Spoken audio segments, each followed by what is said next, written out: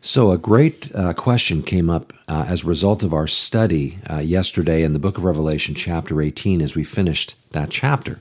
We've been going through chapters 17 and 18 for a few weeks and looking at the fall of Babylon. Okay. Now, one of the questions that comes up about these chapters is whether or not Babylon, as it's described in chapters 17 and 18, is intended by John to be taken as a physical location, the actual city of Babylon that had its roots really back in the time of Nimrod in Genesis chapter 10, the Tower of Babel. Is this city in the book of Revelation that is mentioned, Babylon, the same city? Is it rebuilt in our day? Does it become the religious, political, and commercial center that it appears as here in the book? Or is it intended to be taken figuratively? Is it supposed to be seen really primarily and maybe merely as representing the system of idolatry and everything that ultimately culminates in the system that is under Antichrist in those days? How are we to take that? How are we to read that passage and understand those passages and understand them? Now, this becomes something to further delve into when we realize that in chapter 18, the description is given of the destruction of the city and the resulting response by the kings and the merchants and such is one of weeping and wailing over the city, this great city that has now been decimated. It is an ash heap. It is burning, and the smoke rises up, and the merchants and the kings who were so attached to it and benefited so much from it are weeping and wailing over it. So when we see these things happening, it raises a number of questions. Again, the first and primary one is it referring to a literal city? And if so, is it actually the literal city of Babylon? Well, let me speak to that for a moment and then go on from there. As we've mentioned in our studies and talking about this, my intention is just to kind of succinctly put some of these ideas together in one post here. But the way that it is described, that Babylon is described in these chapters, especially in chapter 18, with the sort of visible destruction of this place and the visceral response of the people who see it, who are devastated by its devastation, would lead us to believe that it is a physical location, that there is something that they are literally looking at and seeing the smoke and the fire of it and the destruction of it, somewhat similar to like Sodom and Gomorrah in a way, just the idea that it is a decimated location. It does appear that there is intended to be a sense that this is a physical, literal place. Now that, of course, raises the question, is it actually the city of Babylon that is restored?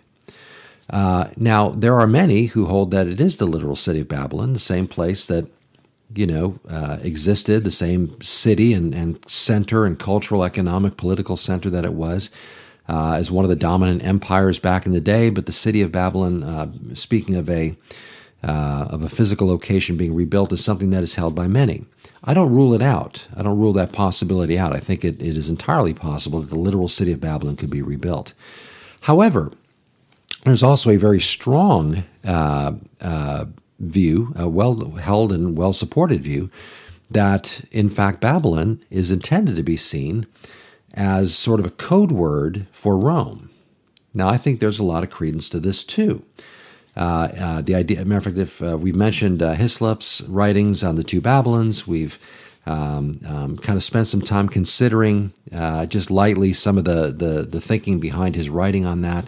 Really putting forth Rome as being what's ultimately in view when we talk about Babylon, sitting on seven hills, the religious implications behind some of that and all that sort of thing. There's a lot of sense to be made from that book. It's worth reading on your own if you can get a copy of it, which you can order copies. But anyway, it's insightful, and it makes a pretty strong case for the idea of Rome being what's in view in code when Babylon is mentioned in the book of Revelation. Now, bolstering that idea is the fact that in John's time, when he wrote the book of Revelation, even though the book, I believe, is very forward future thinking, in his immediate context, Rome was the superpower in his day. And I think what can be made from a biblical case of the of the mindset of the imminent coming of Christ, that in his mind, he may have been thinking that, well, Rome is likely this city. And so he may be speaking of the spirit of Babylon that ultimately, again, found its roots back in among Nimrod's efforts, ultimately around today, although it is being expressed through the governance, the city, the empire of Rome. Now, I think adding to that is the fact that when Antichrist comes to power in the last days, his power and throne and authority will ultimately grow out of a revived Roman Empire. And so there's a lot to be said for that idea. But one of the questions that does come up when we read a passage like in Revelation 18, and this is actually where the question came from one of our dear saints in our church brought up and said, well, I'm a little unsure about this, because how would people in ships see Babylon? Babylon's far, far inland from the ocean and those kinds of things. So would they be able to see? I mean, that would have to be quite a destruction and fire and smoke to be seen from that distance and that kind of thing. Or the waters would have to rise significantly for that to be visible and that kind of thing. It's a fair point. A couple of things I would say to that. Much like we see in other scriptures in regard to every eye seeing and everyone seeing what's going on. For example, places like Revelation, just in Revelation 11, where it talks about the two witnesses and how after the Antichrist has the power to kill them, their dead bodies will lie in the street of the great city, which spiritually is called Sodom and Egypt. And here there's reference actually to Jerusalem. Again, the idea that, even though a city may have a proper name, it could be actually intended to be representing something else. In this case, it would be Jerusalem, where also our Lord was crucified. Then those from the peoples, tribes, tongues, and nations will see their dead bodies 3.5 days and not allow their dead bodies to be put into graves. Now, when it says that they ultimately then are resurrected, presumably those who ultimately saw them in the streets will see them rise from the dead and be caught up into heaven and that. But notice what it says about those who see these bodies. It speaks about those from peoples, tribes, tongues, and nations. Okay? In other words, the implication seems to be that everybody is going to see this. Well, these are just two people in Jerusalem who ultimately are prophesying and ultimately then are killed by and performing signs and wonders as well. They ultimately are killed by Antichrist and then they rise from the dead. Well, how can everybody see them? It's impossible for everybody to just physically see them like I can see my computer here or someone in the next room or something. How would everybody be able to see that? Well, one of two ways to explain that would be that, well, everybody who's around there at the time would see it and that kind of thing. That's possible, but I think really what John was seeing was some means by which everybody was able to see this.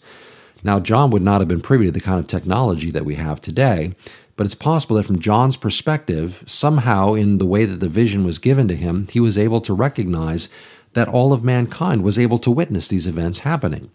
Well, in our day, we have no problem understanding how that could be. Chances are when the witnesses are killed and they rise from the dead, anybody who's alive during that time is going to be able to just open up their phone and watch a live report from some news channel, a news outlet. They're going to be able to see video from people taking video on their phone and follow it on their Twitter feed or their Facebook feed or something, or whatever social media happens to be prominent at the time, extant at the time. Well, I think in the same way, when it comes to Babylon, ultimately becoming an ash heap and everybody sees this, the merchants at sea and all this kind of thing, it may not be that they literally physically have their eyes on it from their physical location so much as they're watching in much the same way these events taking place and being broadcast on the news and that kind of a thing. I think it's possible that this passage where that is fulfilled is probably fulfilled in that way. Back in the time when Matthew or Luke or Mark wrote about the second coming of Christ, there's mention about how lightning. Matter of fact, just turn to Matthew 24 because I like the fact that there's the addition of these words in verse 27.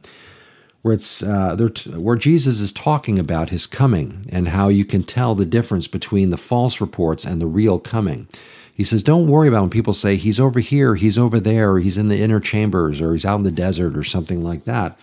Instead, he says, therefore, if they say to you, look, he's in the desert, verse 26, do not go out. Or look, he's in the inner rooms, do not believe it. For as lightning comes from east and flashes to the west, so also will the coming of the Son of Man be. And then he goes on later in verse 30, he says, then the sign of the Son of Man will appear in heaven, and then all the tribes of the earth will mourn, and they will see the Son of Man coming on the clouds of heaven with power and great glory. And so the picture seems to be that of this global event where lightning flashing across the sky, the coming of the Son of Man will be dramatic and viewable by many and maybe everybody on the earth at the same time. Now, when that word was given, the natural understanding would be that, okay, you're describing something where everybody can look up in the sky and wherever they are, they can see the coming of the Son of Man. Now, in that particular instance, I happen to think that's how that'll play out. However, it's not outside the realm of possibility that, like in the examples we just gave, that when the Son of Man comes and he arrives, I would imagine if his coming, where he will land on the mount, set foot on the Mount of Olives, as it says, at the very least, he appears over Jerusalem and comes back to the earth and that kind of thing. It may be that everybody can see it, just supernaturally somehow that coming is something that just fills the skies. Or again, like our previous examples, it might very well be that those in that area where Jesus actually descends and sets foot on the Mount of Olives, that people will have their phones. There will be newscasts. There will be media coverage of this that will allow everybody to see it happening in real time. I say all that just simply to say that, we live in an age now where ideas like this really can make sense. Events like the rapture, I believe, could have happened at any point after the resurrection of Christ and could happen at any moment. He may come right now and snatch us away in that regard. But his second coming does have a lot of information about it recorded in Scripture. Some things, like the idea of every eye seeing and that kind of thing, some of the events in the book of Revelation that take place before his second coming almost require a level of technology that was unavailable at the time there for some of these things to be taken literally as true and not just spiritualize them or something. Again, we live in a day now where seeing some of these things makes perfect, reading these things and imagining how they could happen in our lives today make perfect sense because technologically we have the means to do that. Somebody in the farthest reaches of some obscure part of the world could still have a mobile device. It's not uncommon. And so it is very, very possible that this could take place in our day, and this would be how it would take place in our day. So anyway, it was a great, great question, and I just thought I would take a few minutes to go ahead and talk about that and try and answer it. And, maybe it answers some questions for you as well. So, but that said, you can always feel free to share any questions and thoughts that you might have.